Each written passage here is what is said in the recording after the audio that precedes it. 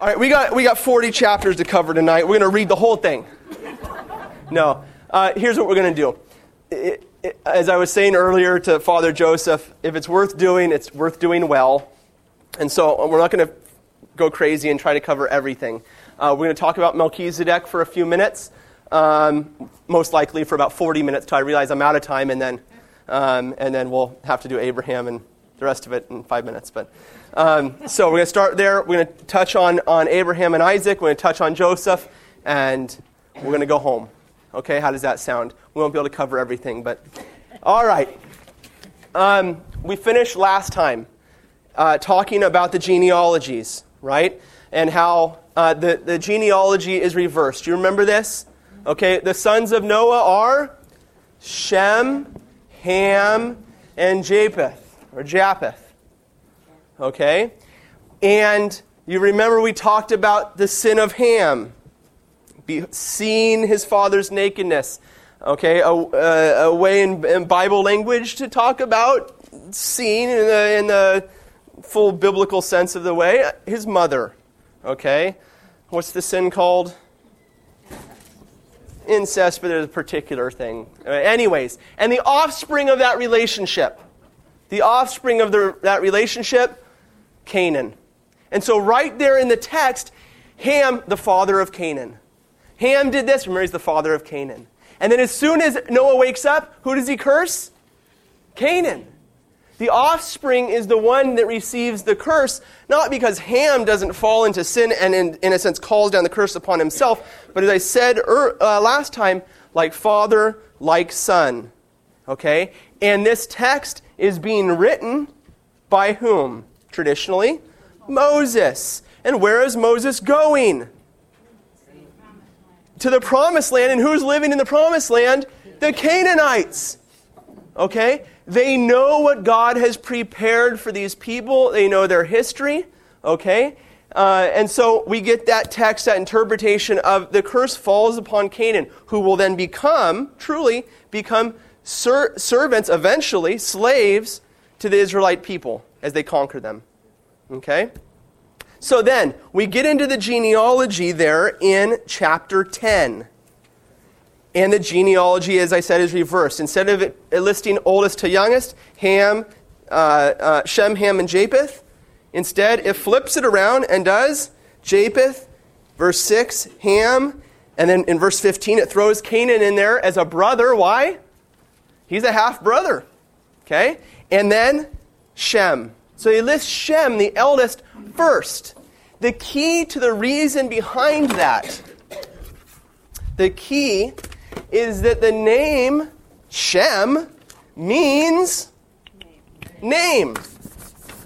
You guys get me out of this?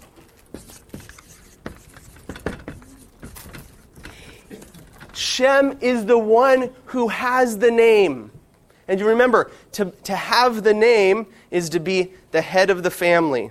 Okay? Remember in the beginning, not in the beginning, but way back a while ago, when we were talking about Cain and his son, he built a city and named it after his son, right? He was trying to make a name for himself. But Seth, the righteous line, called upon the name of the Lord. And through submitting themselves to God, they themselves are given, in a sense, the name, right? And become the ruling family. And so you get that in the story of Noah and his son Shem. Shem is the eldest. He is the one who receives properly his inheritance as head of the family. He is the one of the name. And so we get in chapter 10 this reversal so that the last genealogy given is that of the name, the ones who have the name, the righteous line. And in the following that genealogy is what story? Babel. And following the story of Babel is the genealogy again of Shem, the one that has the name. Why is that? Chapter 11, verse 1. Now the whole earth had one language and few words. And as men migrated from the east, they found a plain in the land of Shinar and settled there. And they said to one another, "Come, let us make bricks and burn them thoroughly." And they had brick for stone and bitumen for mortar. Then they said, "Come, let us build ourselves a city and a tower with its top in the heavens. And let us make a name for ourselves." Aha! Why are they building the tower? To make a name for themselves, rather than calling upon the name of the Lord and receiving that name as an inheritance. Okay? So, like father, like son. Why did Ham do what he did? Because in that culture, to take another man's wife, to have relations with another man's wife, was a way of claiming his throne. I gave you that reference to 2 Kings last time. Did anyone go and read that? Come on, friends. I don't know. I can't give it to you again right off the top of my head, but it's in 2 Kings. Anyways, it's all over the place. This happens also, Reuben does this to his father Jacob, right? Reuben, the eldest of the 12 sons, talk about someone who doesn't have his head screwed on straight. He's the eldest. He's going to receive the inheritance, and he goes and takes his father's concubine anyways, and therefore disinherits himself, loses the throne, the head of the family, and who takes his place? Judah. Exactly. So, why is the genealogy reversed? To highlight the fact of those who pretend, those that attempt to take the name rather than those who truly have the name. Those who are sons of God versus those who are sons of the devil. Like father, like son. Okay? In chapter 11, verse 10, where that second genealogy of Shem starts, and you work your way down, those of you that have gone through salvation history with me before will know this, that at the end of that genealogy, in verse 27, we meet a man named Terah. And Terah is the father of Abram, right? This is the genealogy of those who have the name. And Abraham, who will become Abraham, is in that line. He is going to receive the blessing and receive the name, become head of the family. Okay? And so you'll see in chapter 12, verse 1, the Lord says, "Now the Lord said to Abram," go ahead. "Go from your country and your kindred and your father's house to the land that I will show you. And I will make of you a great nation, and I will bless you and make your name great." There you go. God himself will lift up Abraham to make him head of the covenant family, not just because he's inheriting it in a human manner, but because he has faith in God. And he has glorified God. He has called upon the name of the Lord, okay, which is the first thing he's going to do in his relationship here. He's going to go and call upon the name of the Lord, and therefore, God will make his name glorious upon the earth. Okay? Notice going back to chapter 11. Now the whole earth, verse 1. Now the whole earth, go ahead. "Now the whole earth had one language and few words. And as men migrated from the east, they found a plain in the land of Shinar and settled there." Okay. They migrated from where? From the east. Now, what other directional help have we been given in the book of Genesis so far? What other times has the directions been mentioned? Yeah, exactly. In which direction were Adam and Eve cast? Toward the east. They were toward the east. And then who was the next person we find out is sent further east?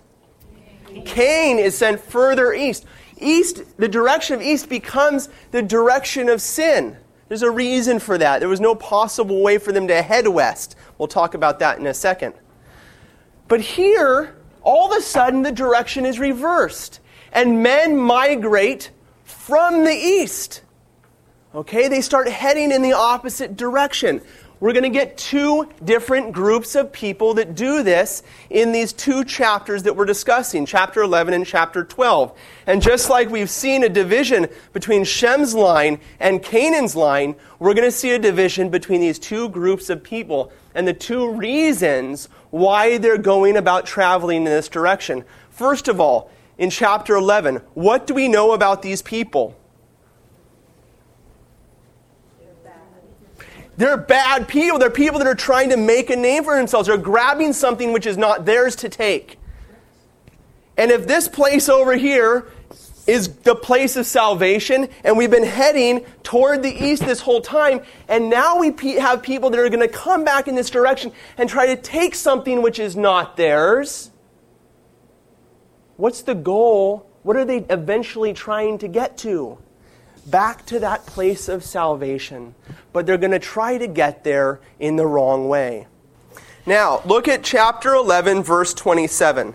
Now, these are the descendants of Terah. Terah was the father of Abram, Nahor, and Haran. And Haran was the father of Lot. Haran died before his father Terah in the land of his birth in Ur of the Chaldeans. Now, God is going to come and call Abraham to a new place, to a place of salvation. Which direction do you think he's going to call him? Exactly. West is the place of salvation, the direction of salvation. Okay, now we've seen one trying to go there and take it by force. The other will now go there in faith.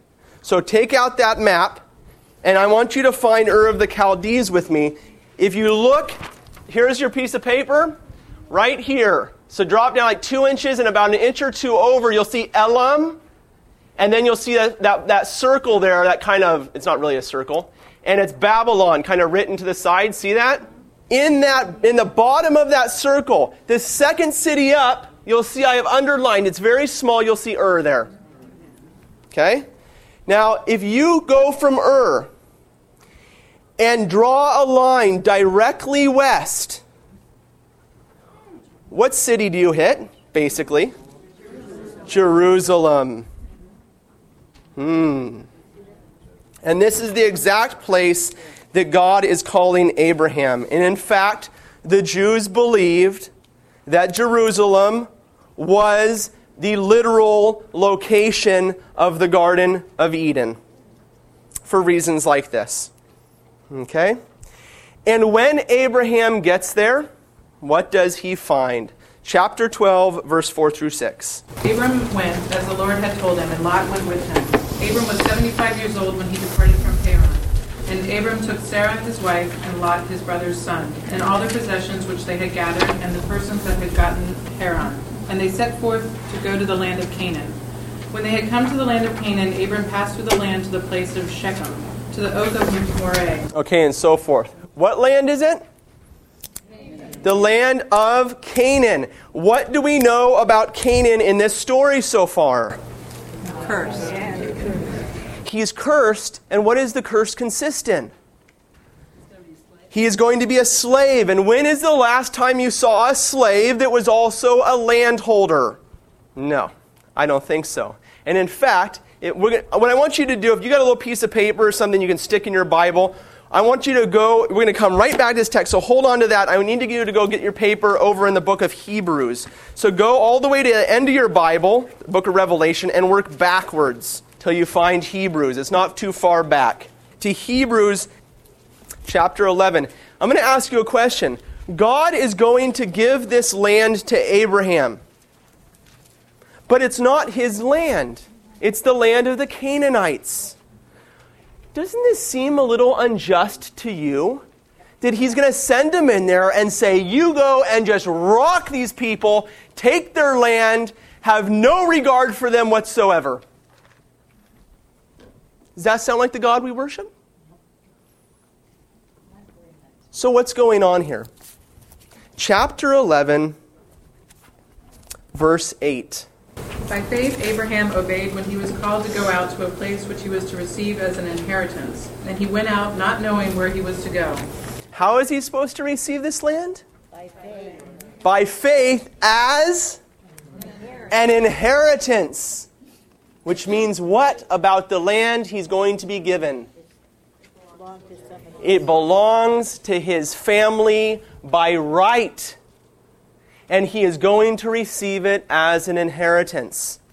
And for good reason. If the faithful family of God, as we talked about way back when, stays near paradise, always wanting to be near the home of the Father,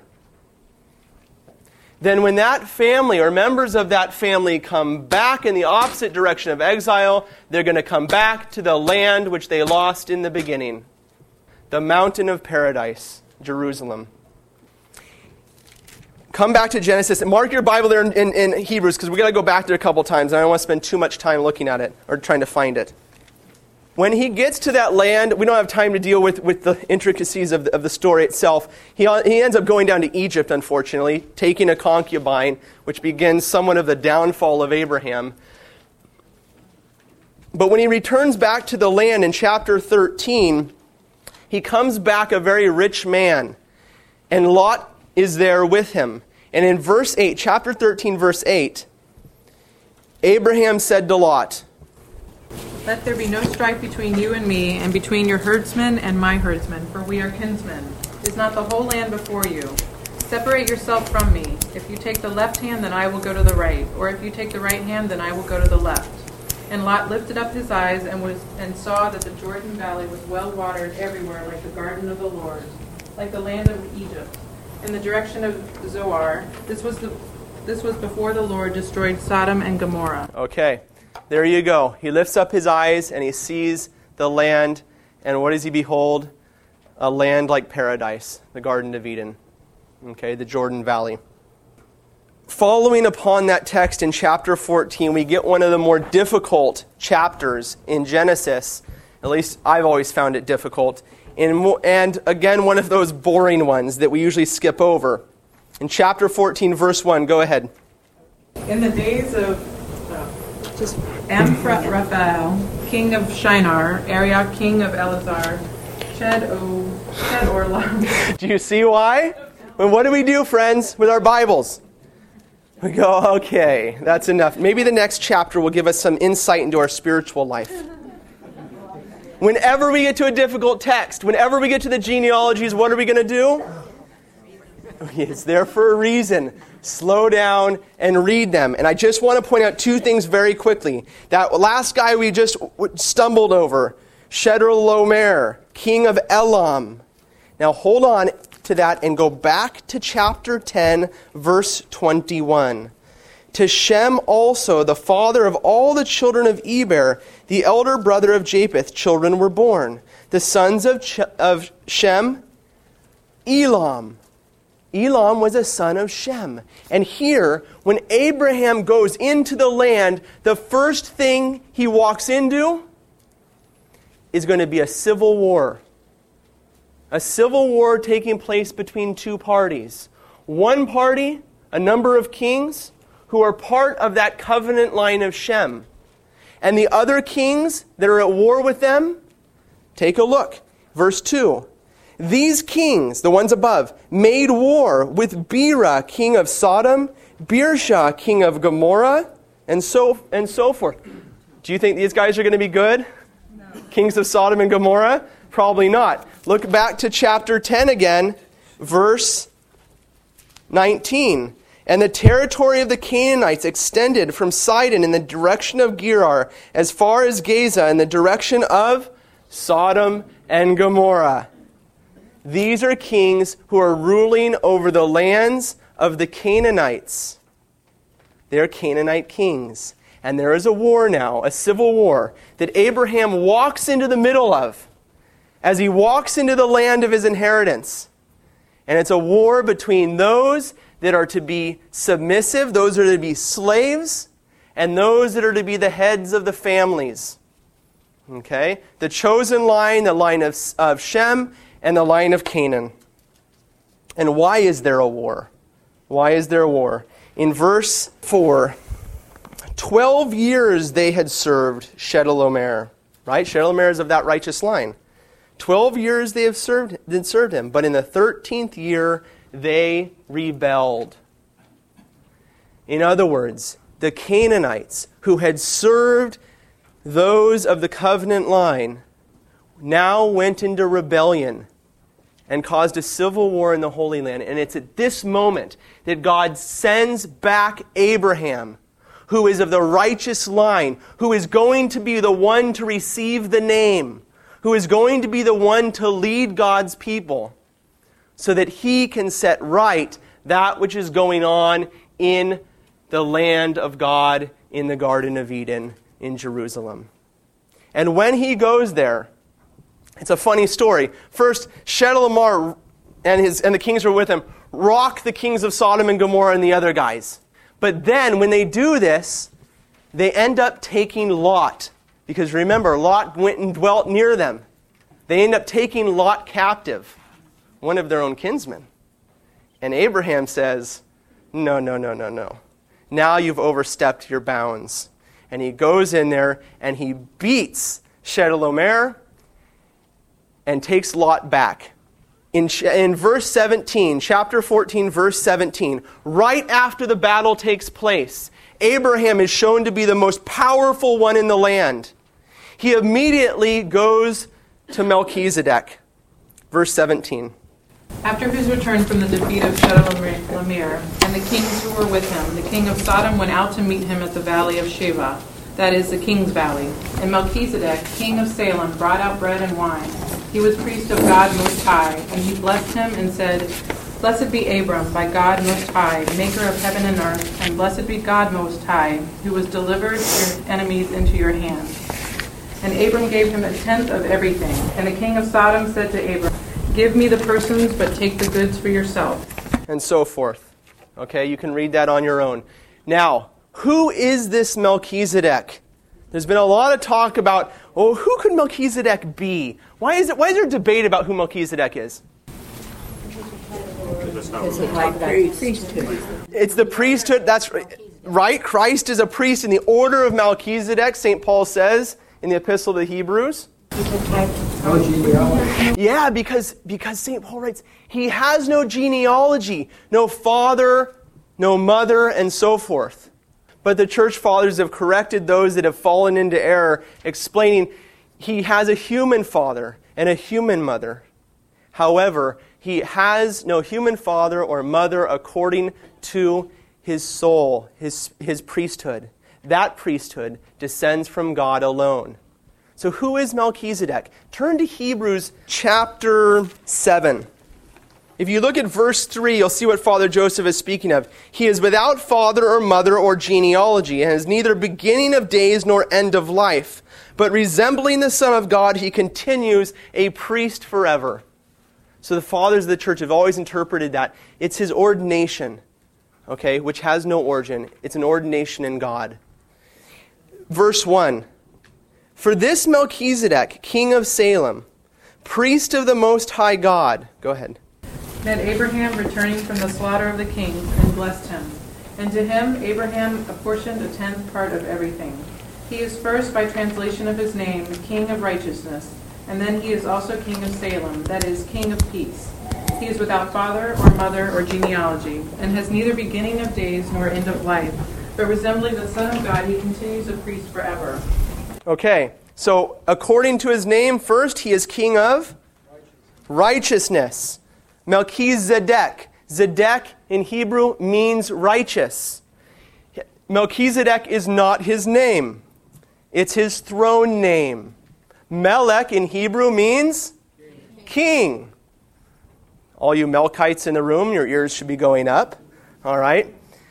The name we receive in Genesis is his throne name. He is the King of Righteousness, the righteous king. It was a throne name proper to the kings of Israel, proper to the kings that followed God. Who is the last king or head of the family that we found out in Genesis was a righteous man? Noah. Yeah. Now go back to Genesis. Genesis chapter 6, verse 9.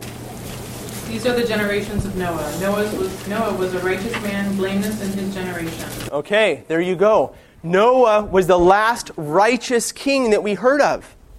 And Noah passed on the headship of his family to which man? To Shem. In chapter 9, verse 20.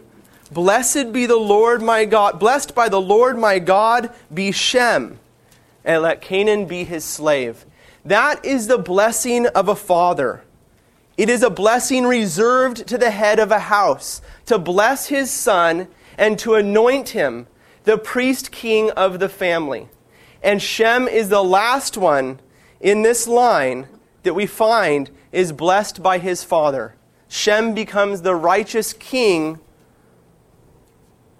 of the Holy Land. And when Abraham returns to that land and is about to be given headship of the family, who does he go to? This strange man who has the same title, the righteous king of the family of God. And by Jewish tradition, Melchizedek has been held to be none other than Shem. And here we have Abraham returning to the Holy Land, to the land of his fathers. He submits himself and receives a fatherly blessing from the only one who could properly give that blessing to him, the head of his own family. Is Shem and Melchizedek the same person? Yes. I say yes. St. Ephrem says yes. It's pretty consistent in the church fathers and very consistent in Hebrew tradition. Okay, in Jewish tradition.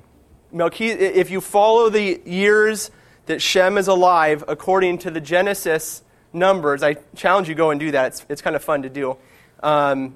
He actually is alive at this time and lives on into the life of Abraham quite a while. So it would be rightfully his to hand on in his old age. Now, very interesting. Here he is, Melchizedek, king of righteousness and king of peace, king of Salem. Okay, as you read there, Melchizedek, king of Salem. Where is Salem? It is the old name for Jerusalem. Jerusalem, king of Salem, king of peace. So there it is. Abraham goes and receives the fatherly blessing from Melchizedek, the king of Jerusalem. And that king, who, according to tradition, is his forefather, is living on a mountain, ruling as king, and surrounding that mountain are which people? The Canaanites. And the Canaanites have just gone into revolt. The people that are to be slave of slaves to Shem are encamped in a circle around the king. And instead of serving the one who is of the name, they are, father like son, trying to usurp the throne which is not theirs. Does that all make sense? That's even more interesting when you compare Melchizedek with Christ. More interesting when you compare Melchizedek with Christ. There's all sorts of things there that we could get into, and we don't have time. Of course, the bread and wine is obvious. So, what does Abraham do? In chapter 12, verse 8, he receives, we read that blessing, okay? And in verse 8, thence he removed to the mountain on the east of Bethel and pitched his tent, with Bethel on the west and Ai on the east. And there he built an altar to the Lord, and he tried to make a name for himself. No, he called upon the name of the Lord. Do you see the theme? Okay, many people will divide the book of Genesis to those that are the old patriarchs, and then Abraham, the father of faith, who begins the nation of Israel. Now, from there we can move forward. That old stuff's old, just ancient world stuff. Not at all. Do you see the two stories, the two sections of Genesis could never be divided because they're dependent upon each other. In chapter 12, verse 1 through 3, there are three promises that are given. And what are they? Let's go ahead and read chapter 12, verse 1 through 3 again. Now the Lord said to Abram, go from your country and your kindred and your father's house to the land that I will show you. And I will make of you a great nation, and I will bless you, and I will make your name great, so that you will be a blessing. I will bless those who bless you, and him who curses you I will curse.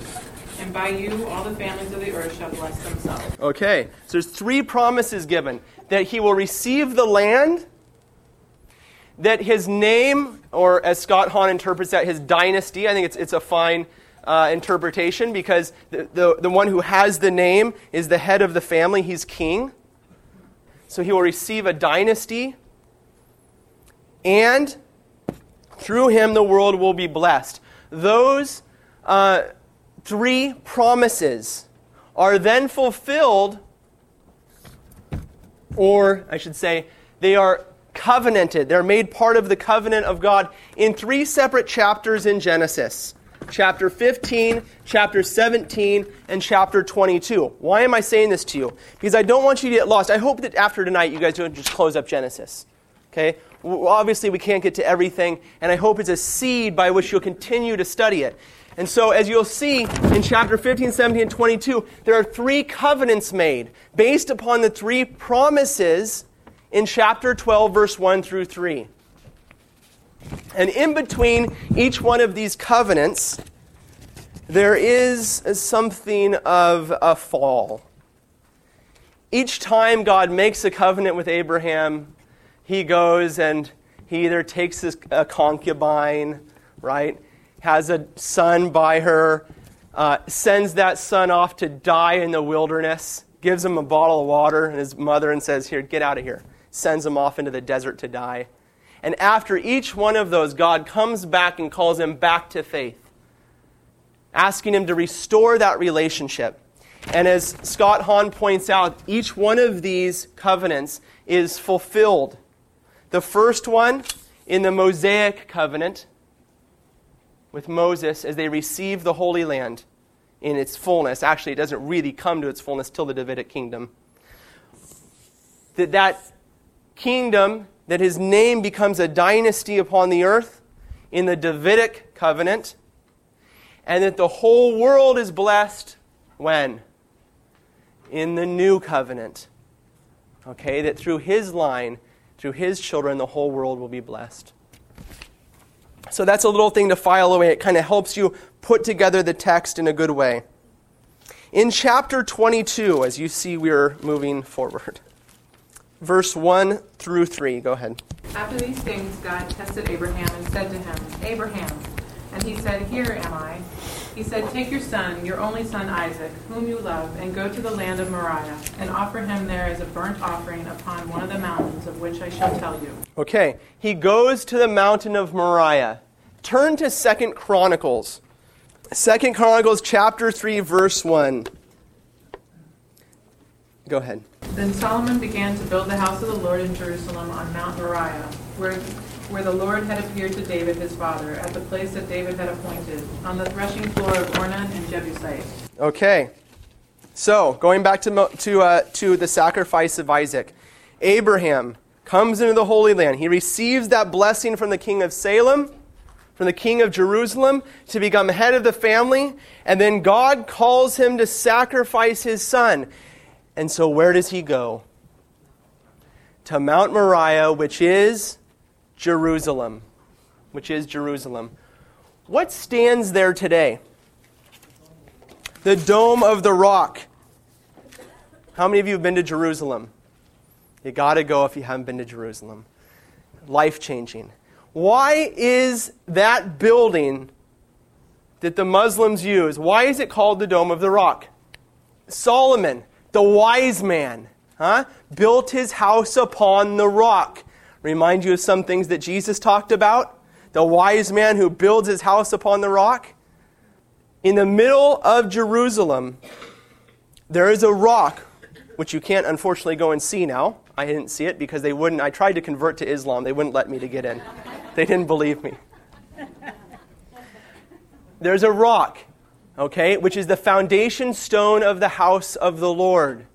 It is the centerpiece. And for the Jews, and for the Muslims, unfortunately, but for the Jews, it was considered to be the most holy place on earth.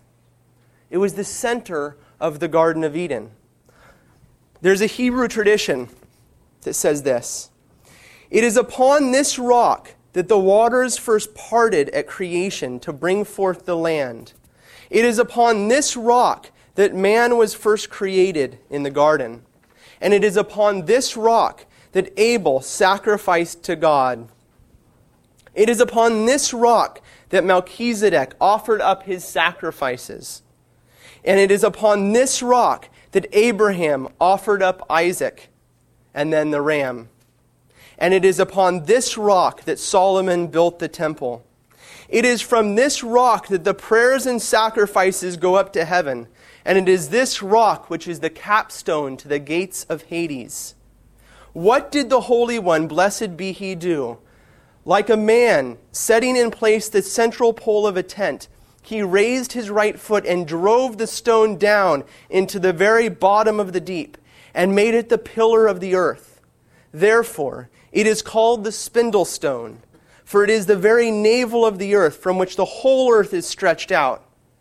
And upon this stone is the house of the Lord.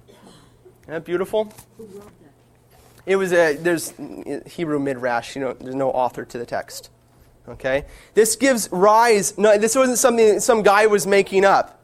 Okay, this is the Hebrew tradition, that in the middle of Jerusalem was the most important place for all the salvific events of salvation history. In fact, it was upon that rock that Christ stood when he entered the temple. Take your son, chapter 22, verse 2. Take your son, your only son, whom you love, and go to the land of Moriah, to Jerusalem, and offer him there as a burnt offering. This is the most holy offering they can offer. A burnt offering upon one of the mountains of which I will tell you. So Abraham rose early in the morning, saddled his ass, and took 2 of his young men with him, and his son Isaac. And he cut the wood for the burnt offering, arose and went to the place of which God had told him. On the 3rd day, Abraham lifted up his eyes and saw the place afar off. Then Abraham said to his young men, "Stay here with the ass. I and the lad will go yonder and worship, and come again to you." Does something strike you funny about that text? What's he say? I and the lad will go up the mountain and we're coming back down. But what has God just told him to go up and do? To sacrifice his son. Turn back to the book of Hebrews. Chapter 11, verse 17. Abraham, when he was tested, offered up Isaac, and he who had received the promises was ready to offer up his only son, of whom it was said, "Through Isaac shall your descendants be named."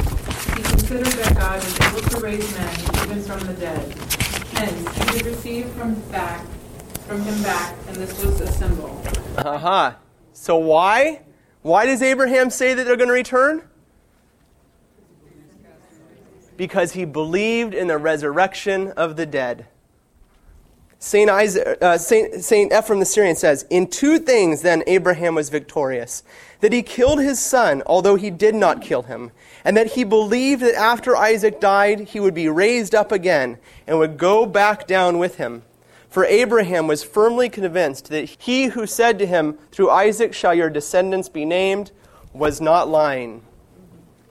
And I have a short text here from the Lenten Triodion that we pray during our services during Lent.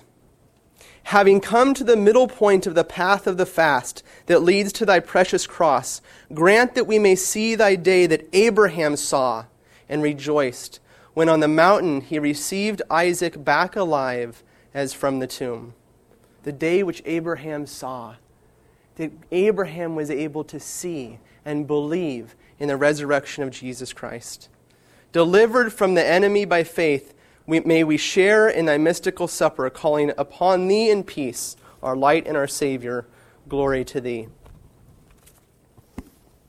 So, Abraham becomes our father of faith for that reason primarily, that he believed in the resurrection before Christ. And he was willing to sacrifice his son with the hope of that resurrection, being an icon of the Father. "I and the lad will go yonder and worship and come again to you," verse 6. Chapter 22, verse 6 of Genesis. Go fast. They went both of them together, and Isaac said to his father Abraham, "My father." And he said, "Here am I, my son." And he said, "Behold, the fire and the wood, but where is the lamb for a burnt offering?" Abraham said, "God will provide himself the lamb for a burnt offering, my son." So they went both of them together. When they came to the place of which God had told him, Abraham built an altar there, and laid the wood in order, and bound Isaac his son, and laid him on the altar upon the wood. Then Abraham put forth his hand, took the knife to slay his son. But the angel of the Lord called to him from heaven and said, "Abraham, Abraham." And he said, "Here am I." He said, "Do not lay your hand on the lad or do anything to him, for now I know that you fear God, seeing you have not withheld your son, your only son, from me." And Abraham lifted up his eyes and looked, and behold, behind him was a ram, caught in a thicket by his horns. And Abraham went and took the ram and offered it up as a burnt offering instead of his son. So Abraham called the name of that place, "The Lord will provide." As it is said to this day, "On the mount of the Lord it shall be provided." Okay, and provide in the future, will provide is yira, however you want to spell it in our language here, yira, which becomes then tacked on to the ancient name Salem,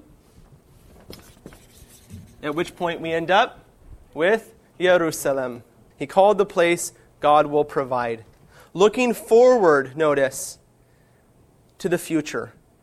God has just provided them with a sacrifice. But what did he not provide them with? A lamb. A lamb. The Hebrew people read that text and looked forward to the day when God himself would provide the Lamb of God. It is not an accident. It is not something that John the Baptist made up as he stood on the banks of the Jordan River. But when he yelled out, "Behold the Lamb of God," those standing next to him would have known exactly what he was saying. St. Ephraim. Then Abraham saw a ram in a tree, took it, and offered it up upon the altar in place of his son. The question that Isaac had asked about the lamb attested the fact that there had been no ram there. The wood that was on Isaac's shoulders proves that there had been no tree there. The mountain, listen to this, the mountain spit out the tree, and the tree a ram, so that in the ram that hung in the tree and had become the sacrifice in the place of Abraham's son, there might be depicted the day of him who was to hang upon the wood like a ram and was to taste death for the sake of the world. That's why he's a doctor of the church. It is common to look at Isaac as this icon of Christ and his father as an icon of the Father. They make their way up to the mountain, that same mountain that Christ walked up to Calvary.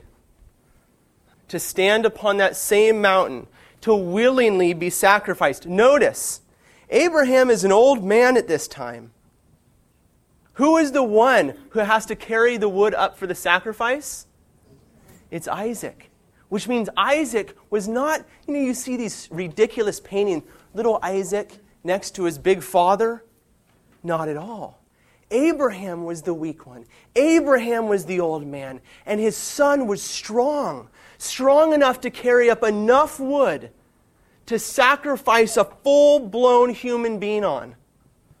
To sacrifice a full-blown ram on. A strong man. And therefore, it would have been necessary for Isaac to also willingly be strapped down for the sacrifice. To willingly undergo that sacrifice at the command of his father. Not what I will, but what thou wilt.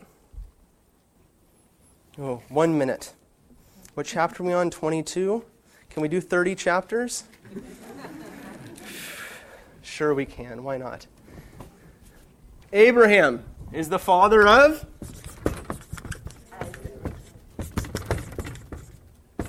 Who's Isaac's wife? Rebekah. Isaac and Rebekah is the father of? Jacob. Whose wife? Rachel and Leah.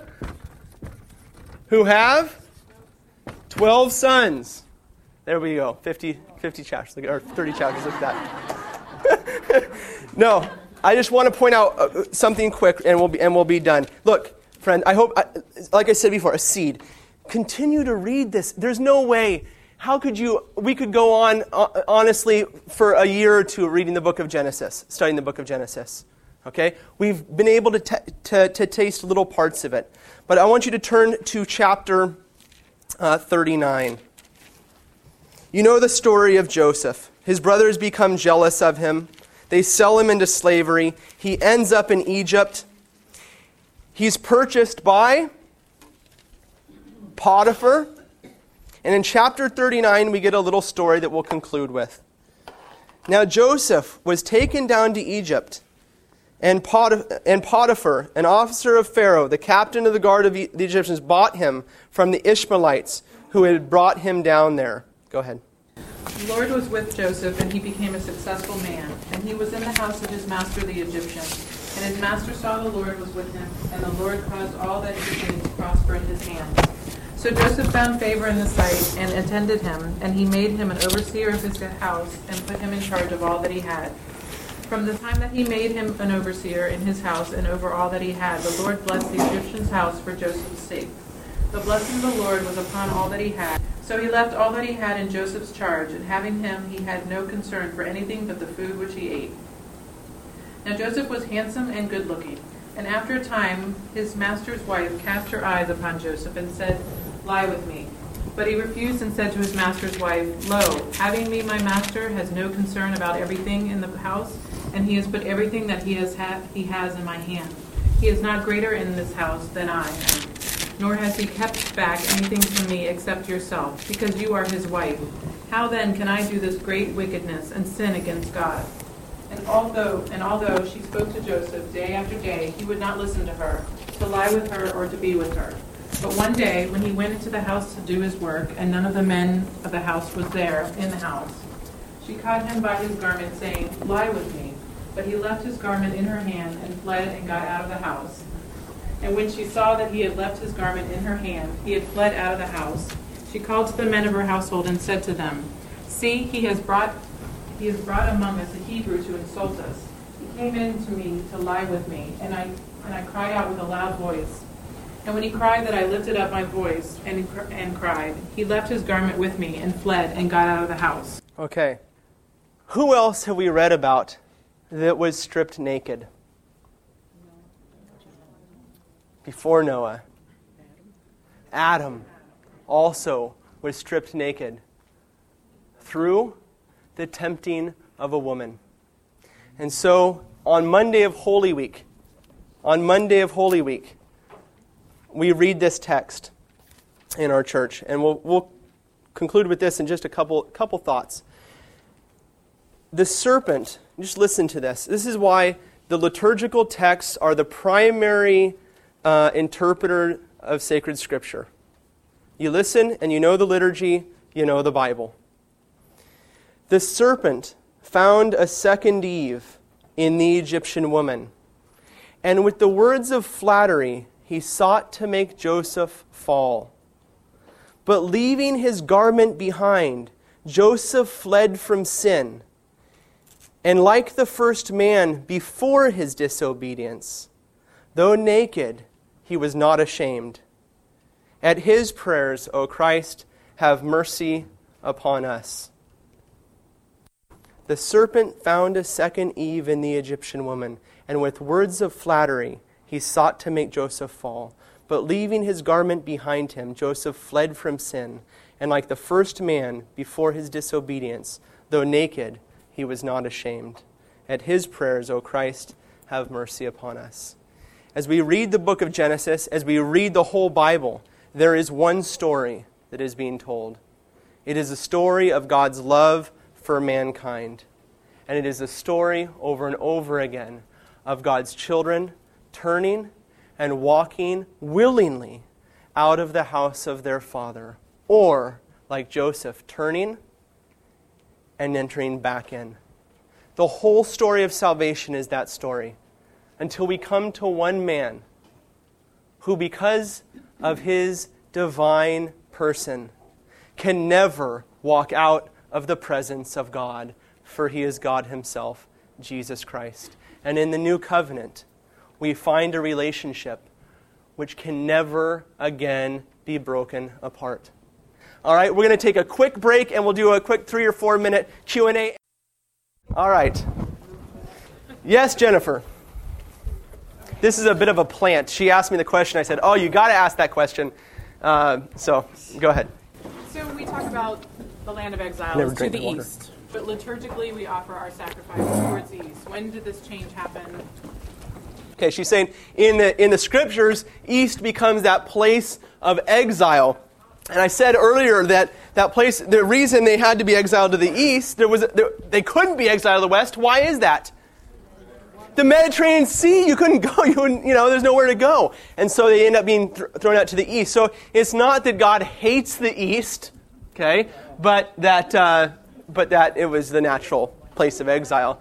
And in fact, later on, it's a useful tool at that point in Genesis, but those of you who know your salvation history know that there's 3 major exiles in the Old Testament, and those exiles are first, well, you could say, okay, hold on. We go Adam and Eve, right, are exiled. Abraham is called back in, right? So we end up out here in Ur of the Chaldees, right? But then they're exiled to Egypt, down in Egypt, right, coming out of Jerusalem, heading down to Egypt.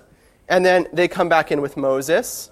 And then they head up to Babylon and come back in. So it's not, it's a useful tool for us here in Genesis as a literary thing. And I do believe that it's there to help us understand where this whole thing is taking place.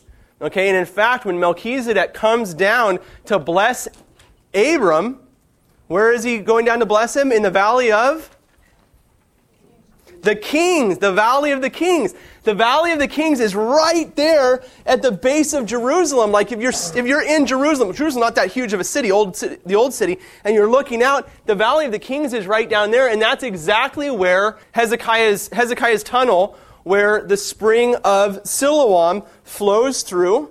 Okay, and you can go walk through that tunnel out down there in the city of David, right? In the Valley of the Kings. So it's right down there at the base of Jerusalem. It's very beautiful. You got to go to the Holy Land. Whew. All right. In the center of the garden was the tree of life. Yes. And that we're talking about in the center of Jerusalem, which was also the garden, is the rock. Mm-hmm. How is the tree growing in the rock? It's a good question. For the Jews, the rock is more than what is just showing right there.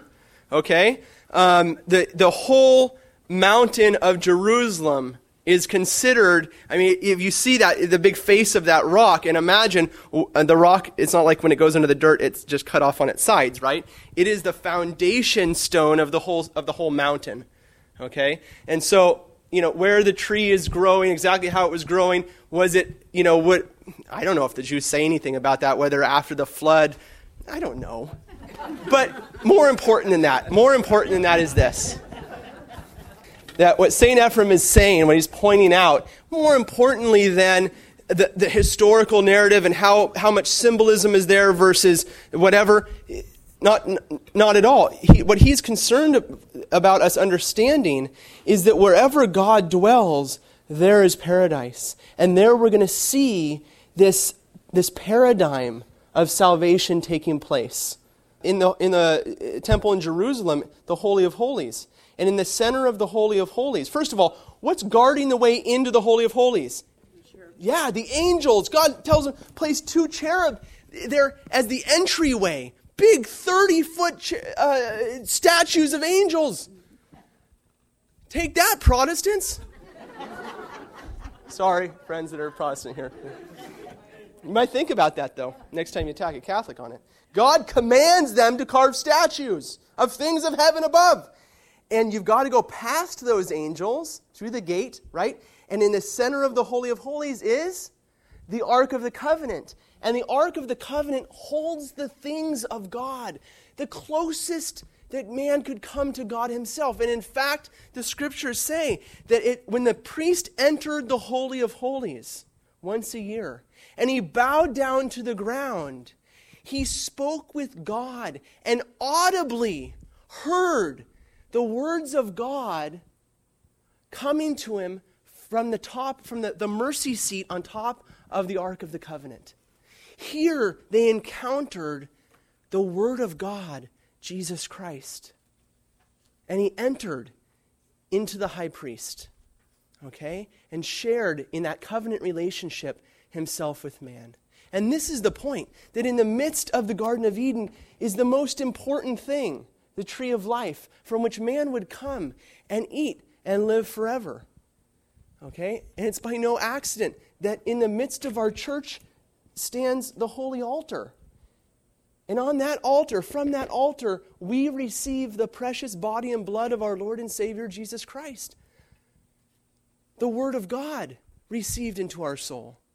This is nothing new. This was the plan of God in the beginning. Okay? And as a side note, the priests, when they entered in, had to wear, do you know what they had to wear upon them? Yeah, besides the bells, they had to wear the ephod, this breastplate, in which the Jews say that within, actually it's in the scriptures, I think, where it says, was hidden the wisdom of God by which they discerned good from evil. Okay? And so they had within them, upon them, that ability to enter in that. It's a side note, whatever, you guys are not interested in that. One of those things I get off on, but okay. Yes. Actually, the reason why we face east in our prayer is based more in the rising of the sun. Okay, that for the Jews, they faced toward Jerusalem because it was the place, the location in which God met them. Okay, but when Christ rose from the dead, he became the place where God met with man. And the early Christians knew that the whole of the created order was meant to be a revelation of God himself. And therefore, they were accustomed to waking up early and turning and facing toward the rising sun, to get up early for the divine liturgy, okay, and say their prayers always facing toward the rising sun, not because they worshiped the sun, but because they saw in it a symbol of the risen Lord, always reminding them and keeping their focus toward the kingdom to come. And so, Christian churches have always been built facing the east. If you take out a compass and you walk into that church faces east. And the priest, when he stands at the altar, also faces east. And those of you of the older generation will remember the old days when the priest turned his back to you when he was at the altar, right? Wrong. The priest never in the history of the Catholic Church has turned his back on you. No more than you turn your back on the person that is in the pew behind you. You are together with the priest marching toward the kingdom to come, toward the risen Christ. It was an act of humility that the priest turned with you and looked toward the kingdom to come. Okay? He was not on a stage. It was not important that you saw his face. It was important that you saw the face of the Lord. Okay? Any other last-minute questions? Look at that. Fantastic. All right. God bless you guys, and thank you very much.